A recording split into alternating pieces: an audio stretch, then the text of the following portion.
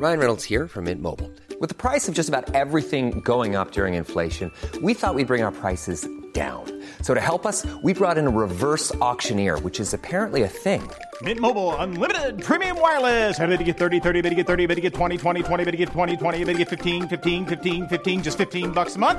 Sold! Give it a try at mintmobile.com/switch.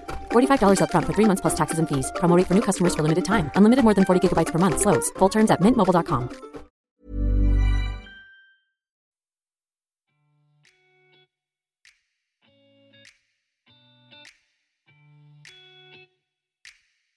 I veckans avsnitt av När jag var 15-podden så möter vi Alexandra Pascalido, människorättsaktivisten som hon själv vill kalla sig.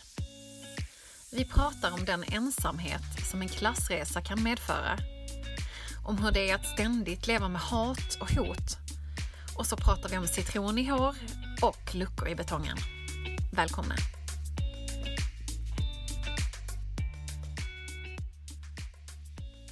Du beskriver dig själv som journalist, programledare, författare, föreläsare, moderator och människorättsaktivist. Men nu har jag fler titlar, förstår du.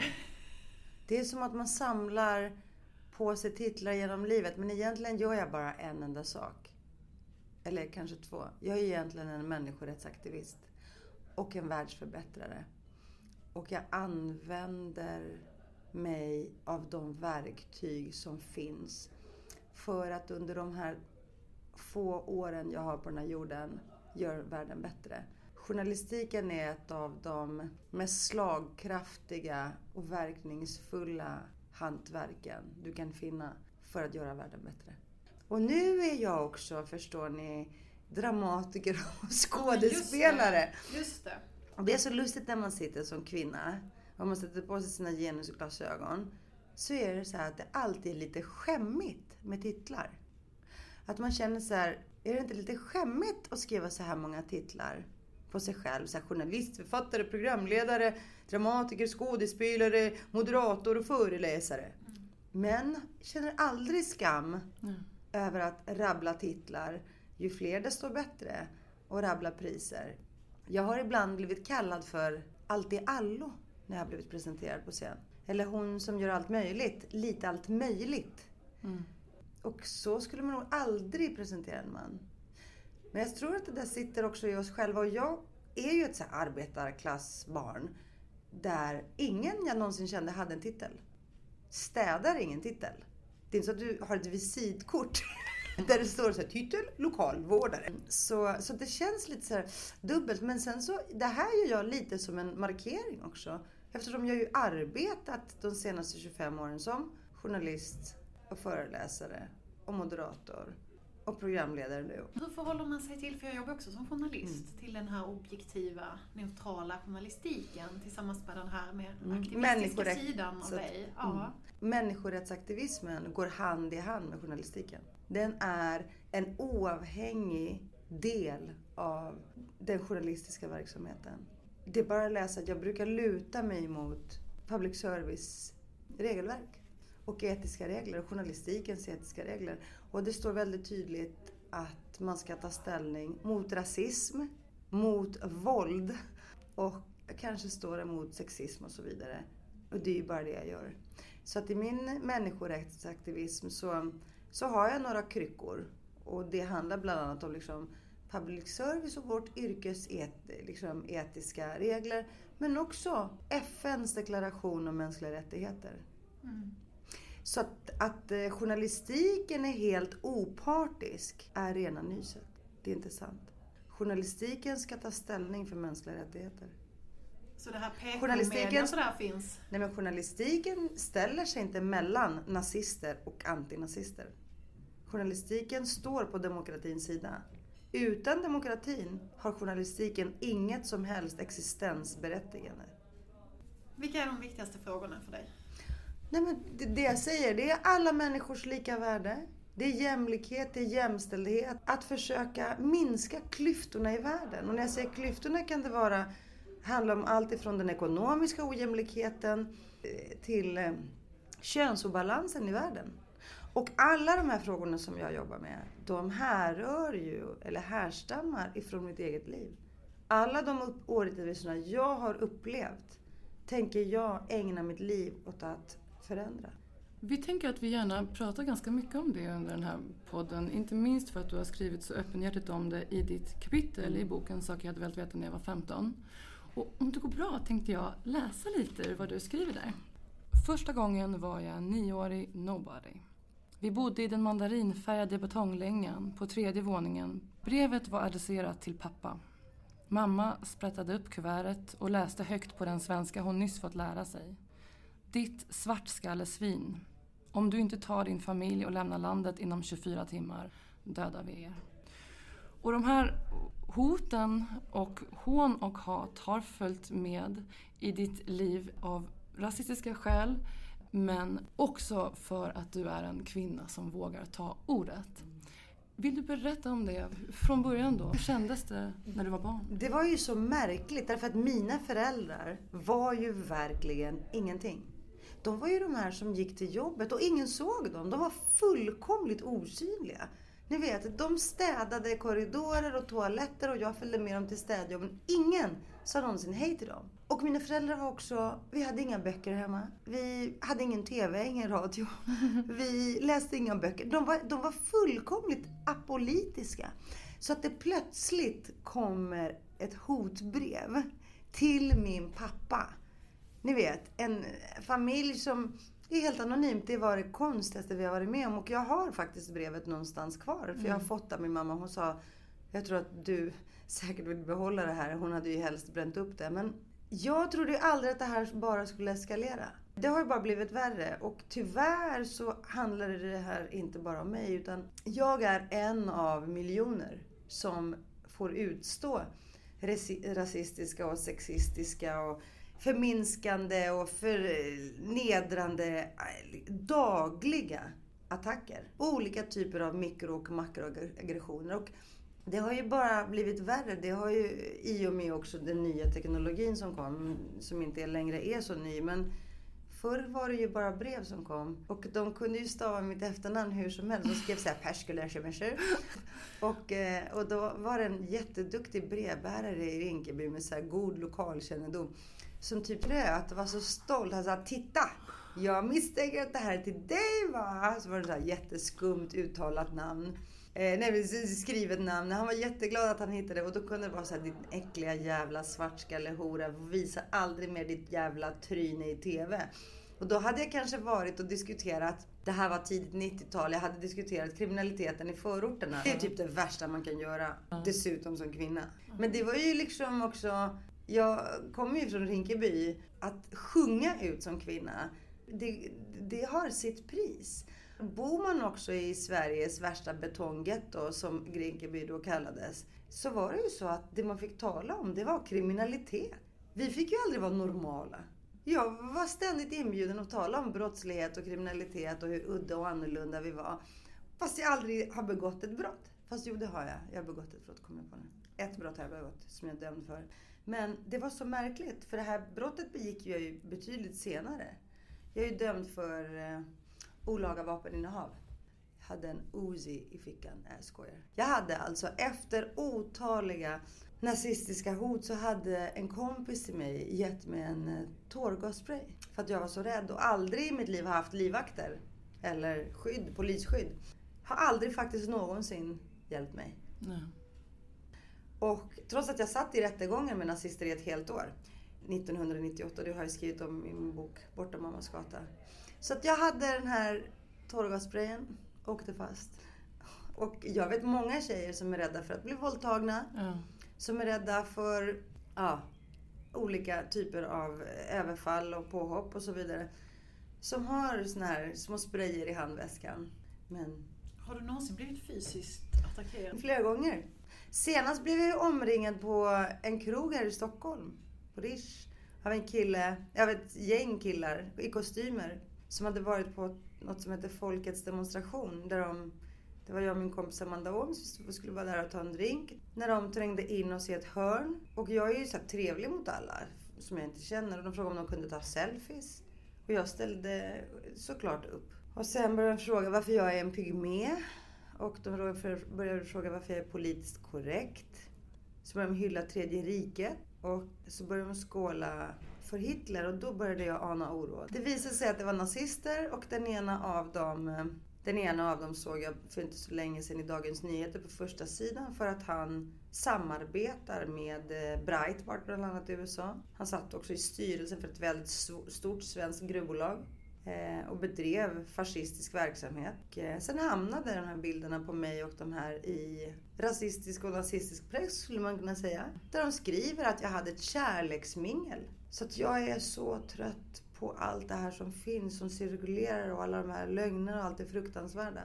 Eller på bokmässan förra året, när jag satt och lunchade med en kompis. När samme nazist, Sverigedemokraterna kallar honom för neofascist. När han fotograferade mig bakifrån och la ut på Twitter så att det cirkulerade i deras kretsar. Att de är bakom min rygg. Som ett hot om att de ständigt är steget bakom mig. Eller att jag har blivit jagad i Gamla stan med mina grekiska kompisar. När vi skulle fira att jag hade blivit utsedd till ordförande i grekiska föreningen i Rinkeby. 18 år gammal. Och vi blev jagade av skinnskallar på den tiden. Nej, men jag skulle kunna... De har ju kommit hem till mig med hakors och vapen. Jag satt ju i en rättegång. På den tiden gjorde jag Mosaik och hade en väldigt hyllad karriär på SVT. TV-programmet Mosaik. Ja, och gjorde uppesittarkvällar. Fick göra jättemycket spännande saker och galor. Men efter de hoten så fick jag sparken från mitt jobb. Och fick vara i karantän. Skulle inte visa sig i rutan för att inte provocera rasister och nazister. Det är ungefär som att man som flicka kanske blir våldtagen. Och sen säger omgivningen, auktoriteterna eller vuxenvärlden att du får inte visa dig. För du kanske blir våldtagen igen. Var det allmänna skälet som man angav? Att du hade blivit hotad, eller hur? Ja, men vi satt ju i rättegång i tingsrätt, hovrätt, högsta domstol. Det här var ju en jättestor rättsskandal. Och sen Europadomstolen. Och jag hade ju tur, för det var första gången som hoten mot mig också togs på så stort allvar av polisväsendet. Men det var för att de inte bara hotade mig. De hade ju begått misstaget att även hota polisens presstalesman Claes Kassel. Så det var nog därför som det här hände. Exemplen är ju enormt många och går från din barndom och pågår väl egentligen än. Ja. Hur gör du för att stå ut och hur gör du för att till och med fortsätta? Nej, men jag står inte ut. Nej. Det är faktiskt sanningen. Att jag står inte ut och jag är så ledsen och tycker att det här är fruktansvärt. Och det finns dagar när jag verkligen inte orkar.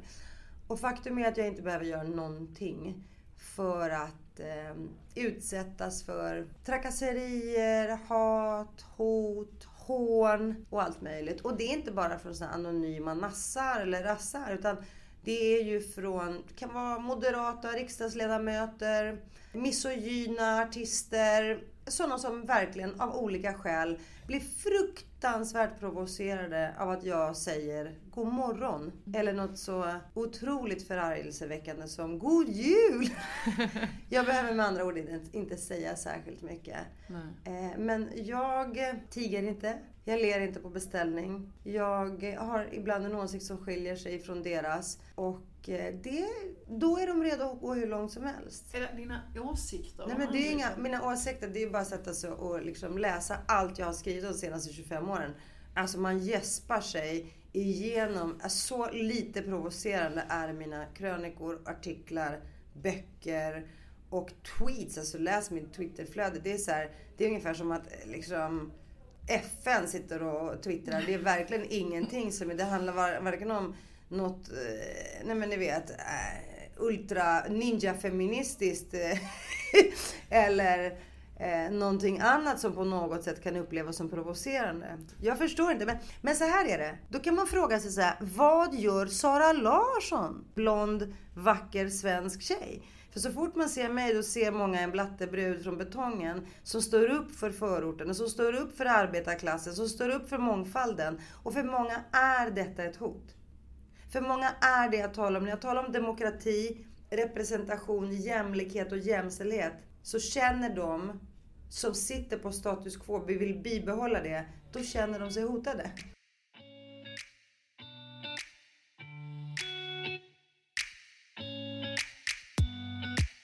Det här förtrycket och föraktet, det internaliserar vi. Vi slukar det. Vi är så marinerade i deras mytologi och hat att man till slut börjar hata sig själv. För att man är invandrare, för att man är kvinna eller vad man nu är. Når det fram till dig det här då? Ja, det är klart. Jag går omkring och hatar mig själv varenda dag. Nej, men vad menar du med det? Om du vaknar på morgonen och säger Diana är världens äckligaste jävla hora, åk till ditt jävla hemland, din äckliga zigenare. Om du vaknar till detta och somnar till att du är lögnaktig och du gör ingenting själv och du är en pajas och du är en jävla flopp. Alltså tänk dig då att du får ett sånt om dagen. Och att du från början inte heller har växt upp i en miljö där du får beröm och bekräftelse. Där du har en solid självkänsla. Utan att du växer upp med mindervärdeskomplex i ett majoritetssamhälle som ständigt ser dig som den avvikande, den udda. Den som inte riktigt tillhör normen. Det är inte lätt att bryta ihop för mindre. Och du har ju dessutom behövt uthärda det här i offentligheten i många år tillbaka. Jag sitter ändå och tänker på de unga kvinnor idag som också upplever olika sätt som de blir kuvade på, eller andra försöker kuva dem på i alla fall, och förhoppningsvis inte lyckas. Vad kan vi säga till dem? Mitt budskap till alla unga tjejer, det är att inte bara jag, men så många kvinnor före mig, före oss, har kämpat, höjt rösten, skrikit sig hesa, stångat sig blodiga, offrat sina liv, utsatts för de värsta svordomarna man kan liksom kallas. Från hora och fnask till att de är hysteriska. Blivit mansplainade, blivit förnedrade, förminskade, osynliggjorda. Man har praktiserat alla möjliga härskartekniker på dem. I de mest civiliserade länderna, i länderna där man utger sig för att vara jämställd, har kvinnor behandlats på de allra värsta sätten. Och vad har de gjort? De har fortsatt. Och vad har vi att tacka dem för? Jo, vi kan tacka dem som vågade gå främst i ledet. Som vågade blotta sig, fast man kallar dem för offerkoftor, fast man kallar dem för gnällspikar, fast man kallade varenda gång de pratade så som att de skvallrade eller tjafsade. För så kallar man väldigt ofta kvinnors sätt att tala, förstår ni? Ja. Så gav de sig aldrig. Och det är ju tack vare de kvinnorna som vi kan sitta här idag och tala ut om det här. Och att det finns både en förståelse och en acceptans att tala om de här sakerna. Annars hade det aldrig gått. Så att det som väntar framför er, det är inte någon dans på rosor där ute. Det är verkligen ingen utförsbacke, eller utförsbacke kanske det är, men det är tufft helt enkelt. Och jag tror framförallt att man ska skaffa sig stödtrupper. Man ska skaffa sig systrar. Och systrar, det kan vara killar också, det kan vara vad som helst. Alltså jag tror inte att man ska, ni vet, bygga fler murar, det räcker. Vi har tillräckligt många murar. Utan skaffa människor du kan hålla i handen, kroka arm med, kramas med, gnälla med och så vidare. Jag har ju väldigt mycket i mitt liv känt mig väldigt ensam. Och det beror ju på att jag gjorde en sån här enorm klassresa. Ni vet, mitt liv har förändrats radikalt sedan jag var 15 år. Det går inte att jämföra, det går inte ens att fantisera ihop det här livet jag lever nu. Men det betyder att jag också lämnade allting bakom mig. Det känns som att jag bytte planet. Och är en alien där jag går runt idag. Du känner dig fortfarande som en alien där du är idag? Överallt känner jag mig som en alien. Vad är det du inte känner igen dig i? Nej, men jag känner inte igen mig någonting. Jag har liksom ingen förankring i den här världen. Vilken jag är gjorde en den här klass, världen? men någon slags övre medelklass värld liksom. Det räcker med att jag träffar med mina nya vänner. Jag har ju jättemycket vänner från alla möjliga samhällsklasser. Jag kan ju känna så här att jag har inte riktigt hemma här. De har helt andra minnen, referenser, erfarenheter. De snackar om landställen och böcker de läst och teaterföreställningar. De ringer sina mammor som rullar ut någon röd matta. De känner någon som jobbar på FN. Förstår ni? De har någon som backar upp dem. De har någon som frågar om råd. Jag kan inte gå till min mamma med allt som händer mig. Min pappa kan absolut inte det. Jag är i en värld där inte mina klasskamrater är. Jag är helt ensam. Jag har inget att dela. Jag har ingen som jag kan sitta så här. Åh, kommer du ihåg när vi gick i 7:an? Och du har inga vänner kvar från den tiden? Ja, nog ett fåtal vänner. Men de flesta lever ju helt andra liv. De har flera barn. Jag har några som är mormor och farmor.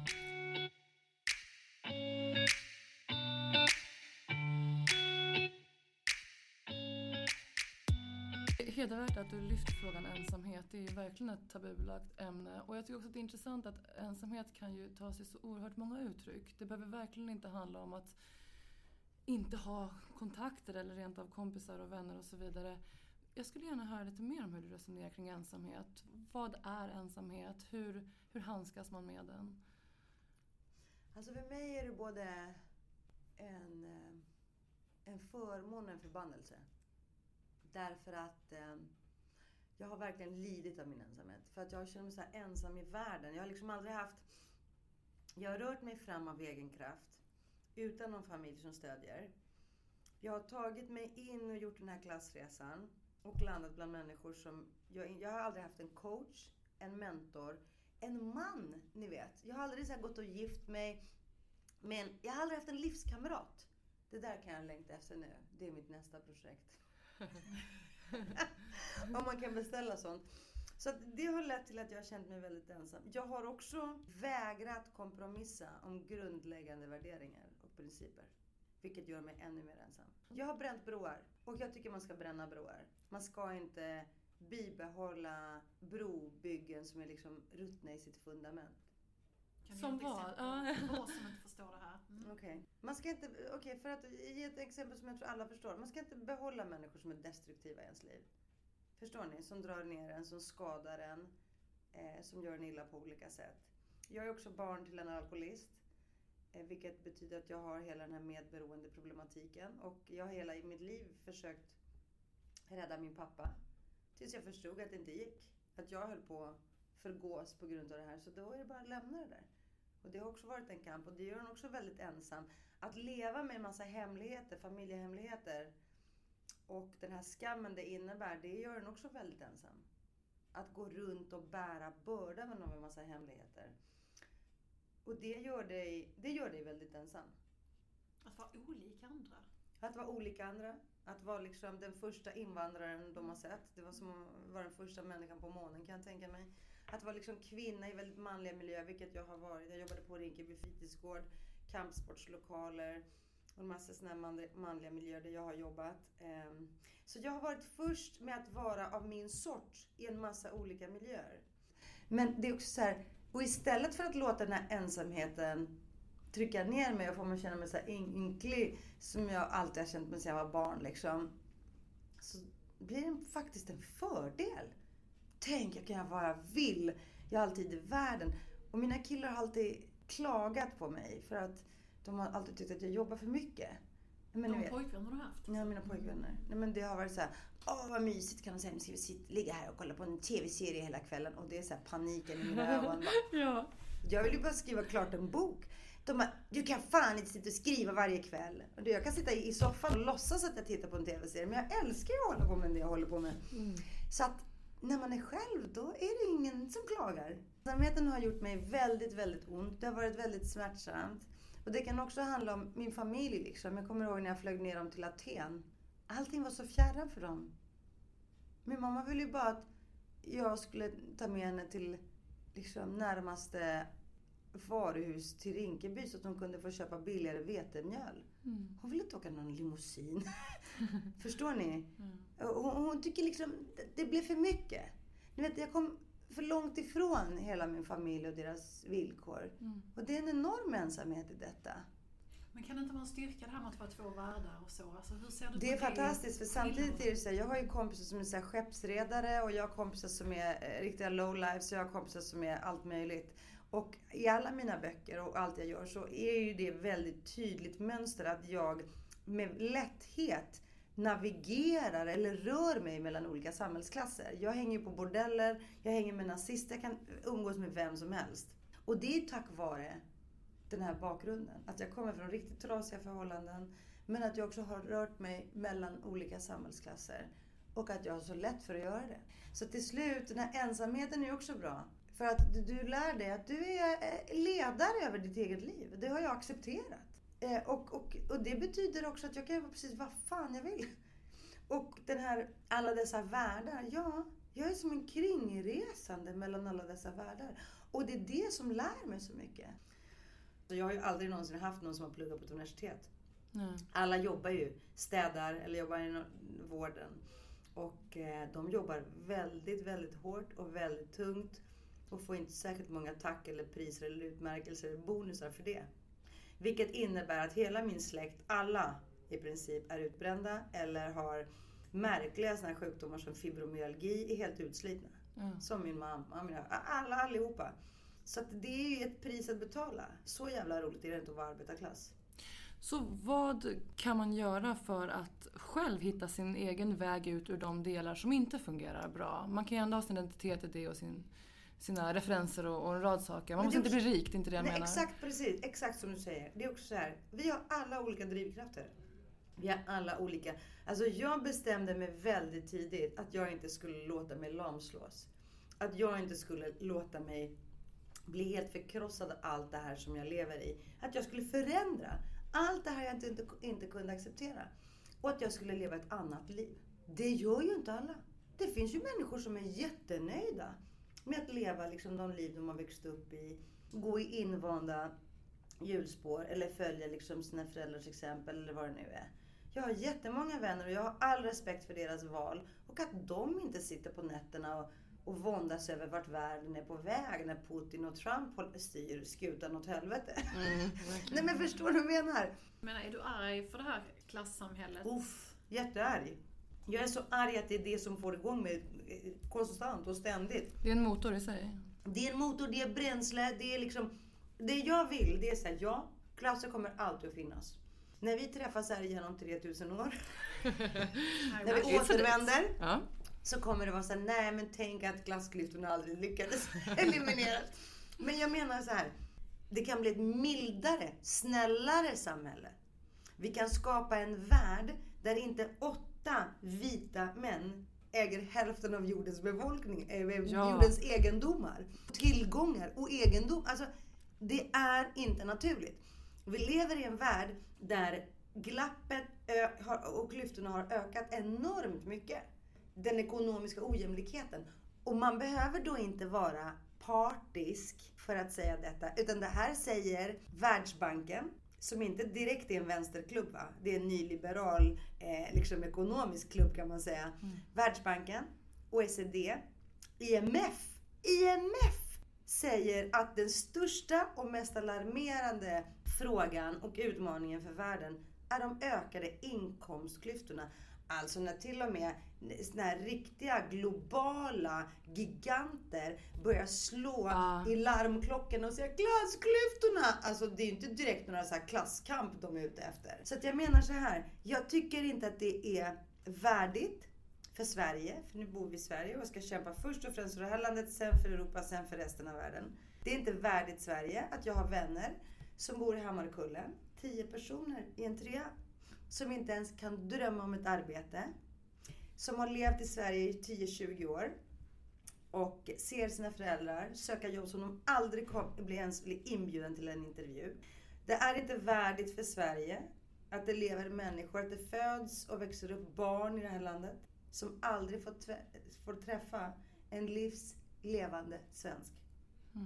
Barn som går i en svensk skola där det inte finns en enda svensk elev. Och inte ens lärare som kan svenska. Och barn som får höra av den yttre världen att ni är ohyra och ni borde skämmas och ni har inte här att göra och ni kan inte ens svenska. Det är sådana här saker som gör mig rasande.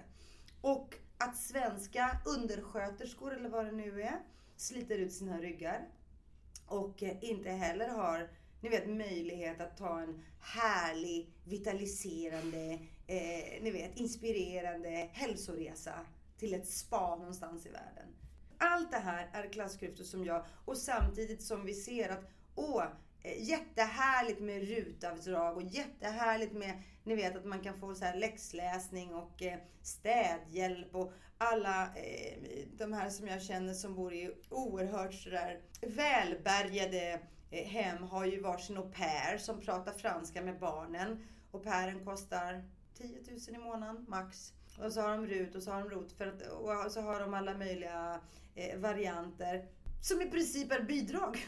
Som i princip ger alla dessa jätterika människor rabatter. Men de har ändå råd att ha privat och extra läxhjälp till sina barn som ändå kommer gå på Harvard eller på Oxford eller vad de kommer gå. De har ändå råd att ha den här stackars städerskan. Men tänk, kan RIS inte ge jobb åt dem? Fattiga. Ja, om man får skapar jobb, ja, det skapar jobb. Kan det vara så också kanske? Nej, men de hade ju ändå haft städhjälp. Det är ju inte så att de här jätterika som bor i Djursholmsvillor där jag har varit, det är inte så att de annars inte hade haft städhjälp. Nu får de bara lite rabatt. Det handlar om fördelningspolitik. Oavsett vilket parti man tillhör så vet vi, moderat, vänsterpartist, miljöpartist, alliansvän, vad det nu är, så vet vi av historien att de stora orättvisorna och klyftorna skapar friktion. Man kan inte leva så under så olika förhållanden. Det går helt enkelt inte. Så att vad gör jag? Jag är inte politiker. Jag har aldrig arbetat partipolitiskt. Journalistiken är ett av de viktigaste politiska verktygen för att slipa ner trösklarna. Därför att vi journalister kan göra något som ingen annan kan. Vi kan öppna små fönster. Vi kan skapa andrum. Jag kan genom att skriva min bok Kaos, ett krislexikon, visa hur väldigt fattiga, utslagna människor lever. Eller i min bok Taxi, där jag hänger liksom med folk från förorten som är ingenjörer som inte får något annat jobb utan måste köra taxi. Vi kan helt enkelt öppna små luckor i betongen och kika in. Och vi kan öppna de här fönstren i Djursholm och se till att de här världarna börjar träffas på något sätt. Eller få insyn. Och det är därför jag tycker att journalistiken är ett toppenjobb. För att man kan berätta alla de här historierna. Jag får ju komma till alla platser. Reportagen, nyheterna, hur vi berättar, vilka som får berätta, vilka som får stå där framme i rampljus. Allt är viktigt. Bortom partistrukturer.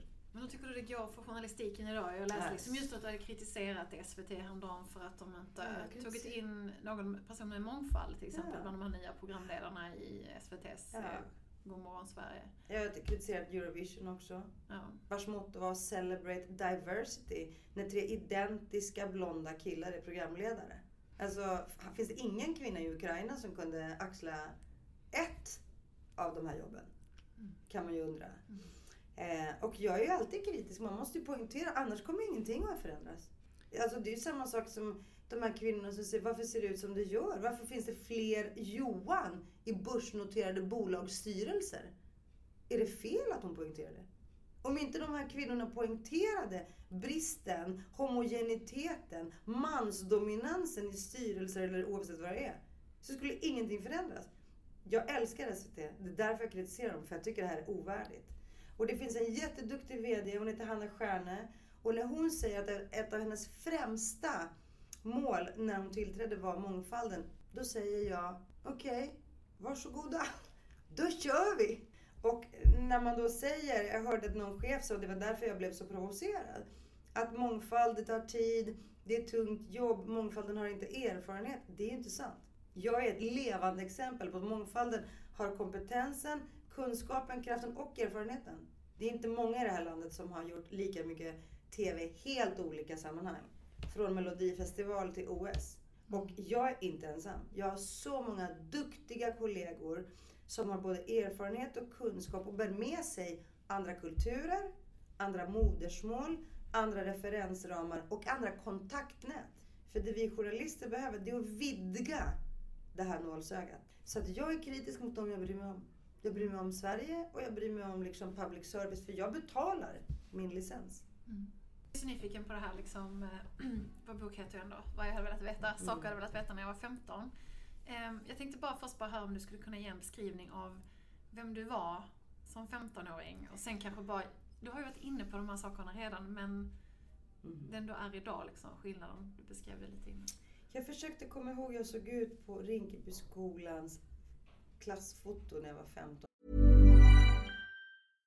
Hiring for your small business? If you're not looking for professionals on LinkedIn, you're looking in the wrong place. That's like looking for your car keys in a fish tank. LinkedIn helps you hire professionals you can't find anywhere else, even those who aren't actively searching for a new job but might be open to the perfect role. In a given month, over 70% of LinkedIn users don't even visit other leading job sites. So start looking in the right place. With LinkedIn, you can hire professionals like a professional. Post your free job on linkedin.com/people today. Millions of people have lost weight with personalized plans from Noom. Like Evan, who can't stand salads and still lost 50 pounds. Salads generally for most people are the easy button, right? For me, that wasn't an option. I never really was a salad guy. That's just not who I am. But Noom worked for me. Get your personalized plan today at Noom.com. Real Noom user compensated to provide their story. In 4 weeks, the typical Noom user can expect to lose 1 to 2 pounds per week. Individual results may vary. Jag tror att jag hade på tok för mycket läppstift. Alltså jag var ju en sån här, egentligen var jag en pojkflicka som de slentrianmässigt kallade. Jag gick igenom mitt liv i träningsoverall. Jag gick till skolan i träningsoverall. Jag var gymnast, jag var tuff, jag var helt asexuell. Jag var liksom, för det var också i min skola så var du som tjej typ tvungen att gå lite som en kille om du inte ville, du vet att någon skulle flirta med dig, ragga på dig och så vidare. Så att jag var plugghäst. Och jag var elevrådsordförande. Så att jag var verkligen inte den här heta bruden. Jag var verkligen inte attraktiv eller intressant för ingenting. Dessutom levde jag med en ensamstående morsa. Min pappa kom och gick och han var bara en katastrof. Men jag var väldigt hårt hållen hemifrån. Så jag var tvungen att ljuga om jag någon gång skulle till fritidsgården.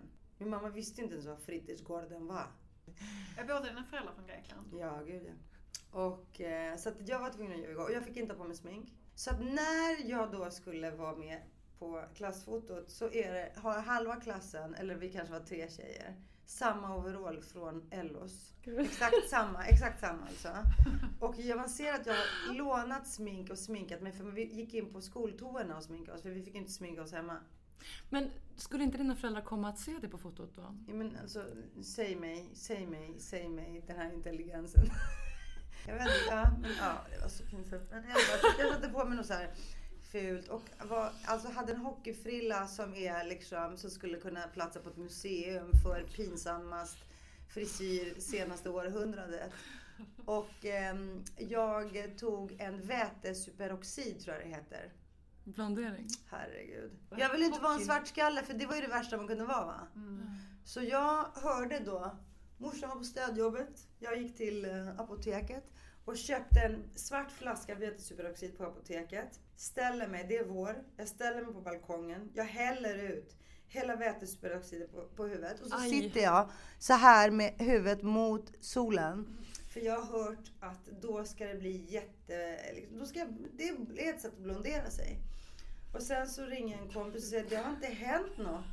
Då säger du så här, ta en citron på huvudet. Det har man ju hört många gånger förr. Det måste ha gjort succé. Ja, så jag tog en citron på huvudet. Ingenting hände, fortfarande svart i håret. Svartskallen var liksom, det satt i. Då går jag till Rinkeby centrum för att jag skulle göra något. Och då började jag märka att omgivningen reagerade lite konstigt när jag gick där. Och det enda som vågade säga någonting var byfånen som hade klättrat upp på ett träd. En turkisk snubbe som hade klättrat upp på ett träd och började skratta och bara du ser ut som en jävla idiot, vad har du gjort? Och jag fattar ingenting. Och de andra flinade lite. Så går jag till närmaste spegel och ser att jag ser ut som en morot. Alltså, det började så här, på toppen av huvudet är det kritvitt. Sen så börjar det så ser det ut som att den här flaskan har runnit ut. Vet du, har runnit ut så att det är nästan som ett mönster. Och längst ner är håret svart. Här uppe är det orange för jag har lite rött pigment någonstans. Så att det är vitt, blont, gult, orange. Alltså morotsfärgat. Och längst ner är det liksom det gamla vanliga svartskallehåret. Alltså jag vet inte hur jag ska ta vägen. Och det värsta är att jag vågar inte gå hem för morsan kommer ju döda mig. Nej. Alltså det var så hemskt. Men man måste ju säga att det här är ju en initiativrik person vi får höra om. Alltså det är så fruktansvärt. Det var så pinsamt. Och du vet alla garvade mig. Men någon klippte mig. Och du vet, vi gick ju inte till frisören. Vi var ju fattiga liksom. Så att det var så här att jag tror jag gick hem till någon kompis som fick snagga av med håret. Och ändå kom jag hem och jag såg ut som en kille. Klippt som en kille. Jättekort hår. Här stod det stubb här uppe som var orange. Alltså det skulle kunna vara jättesnyggt. Jo, men jag var så ful, förstår du. Sen hade jag ju tjocka ögonbryn, svarta, som nästan gick ihop. Frida Kahlo kan man... Ja, men då tyckte man att man var hemsk. Man tyckte jag har nog gått igenom hela mitt liv och tyckt att jag kanske är den fulaste som finns. Och tänkt att jag kanske någon gång ska bli den där Svan.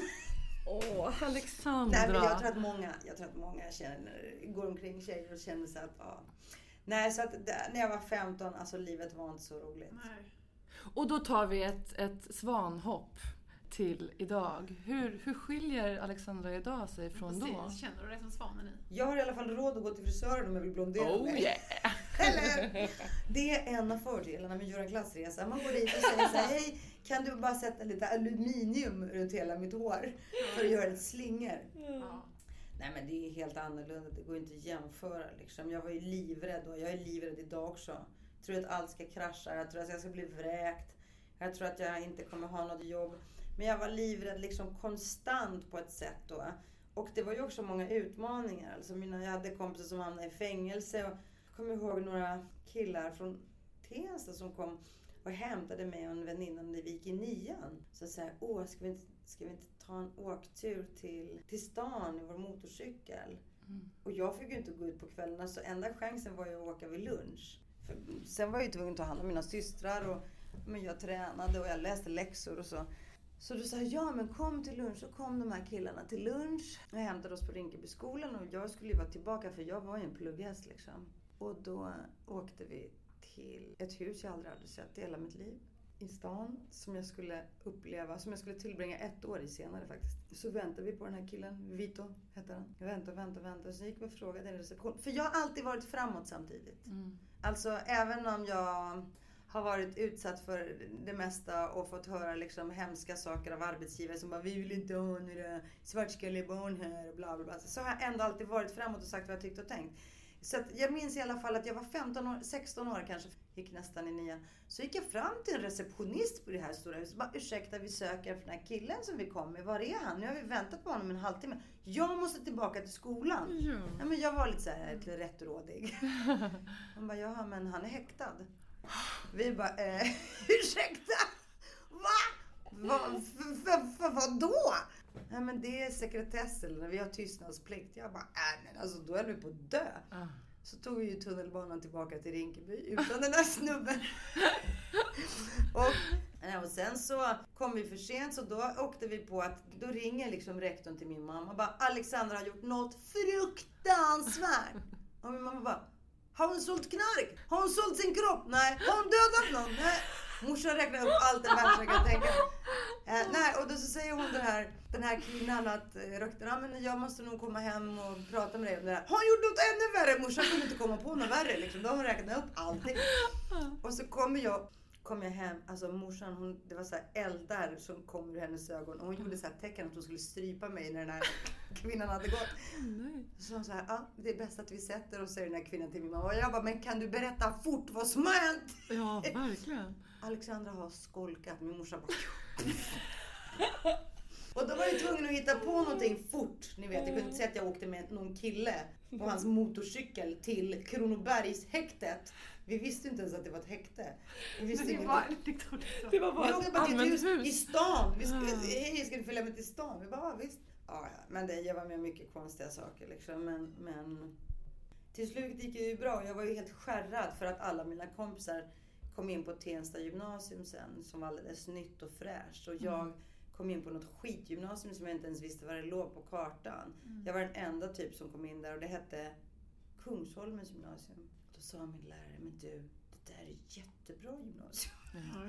Ni vet vad jag menar. Men jag visste inte, jag bodde i en betongbubbla. Hade inte en aning om den omgivande världen. Visste ingen som liksom, visste någonting annat. Kände ingen som kunde, föräldrar som kunde prata svenska. Så Kungsholmen, blev det någon typ av öppning för dig till en ny värld? Fullkomligt. Så det var den här skolan som gjorde mycket av det här? Jättemycket. Jaha. Jag hade ju ständigt ett mindervärdeskomplex. Och jag ljög ju för dem, mina klasskamrater. För de var ute och festade och drack och sånt. Och jag sa att jag har jätteroligt med mina kompisar. Vi brukar gå ut och festa på andra ställen. Jag bara hittar på. Jag fick inte gå ut och festa. Nu vet jag menar så. Jag bara hittade på. Och det var ju samma sak som jag gjorde när jag gick på gymnastiken. Brommagymnasterna. Då var det också så här överklassbarn. De hade alltid med sig pengar till träningen och gick och köpte godis. Och jag säger, i min kultur äter vi inte godis. Men jag dog ju för att få lite godis då. Men jag vill inte visa, jag är så stolt. Så jag vill inte visa att jag var så här, jag vill också godis. Så att jag har lärt mig dölja det där med att vara annorlunda. Men det var också, på Kungsholmens gymnasium så var det som att kliva ut ur den där boxen och bara, okej, hörni, vet ni vad? Det här är jag bryr mig inte om er. Så här lever jag. Och det har du med dig idag? Ja, det har jag med mig idag. Men jag tror att det är så här, det är bara tufft tills man kommer över tonåren.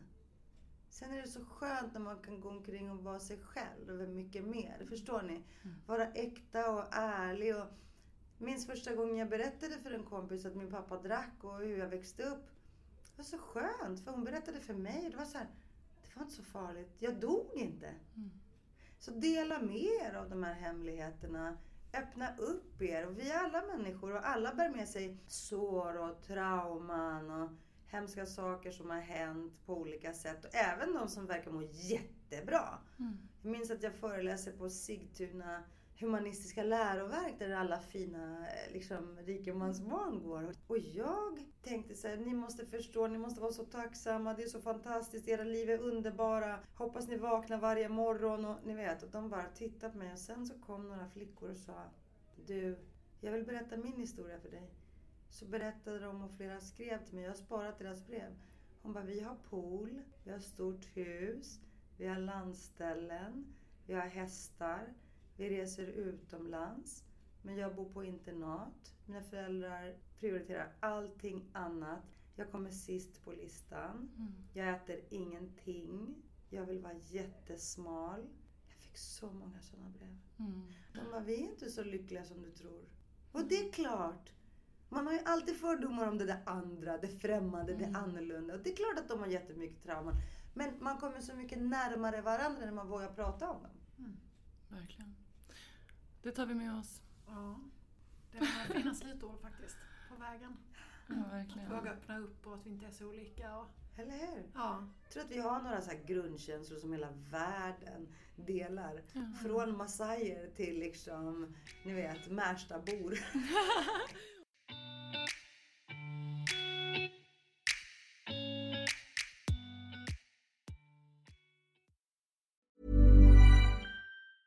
Even when we're on a budget, we still deserve nice things.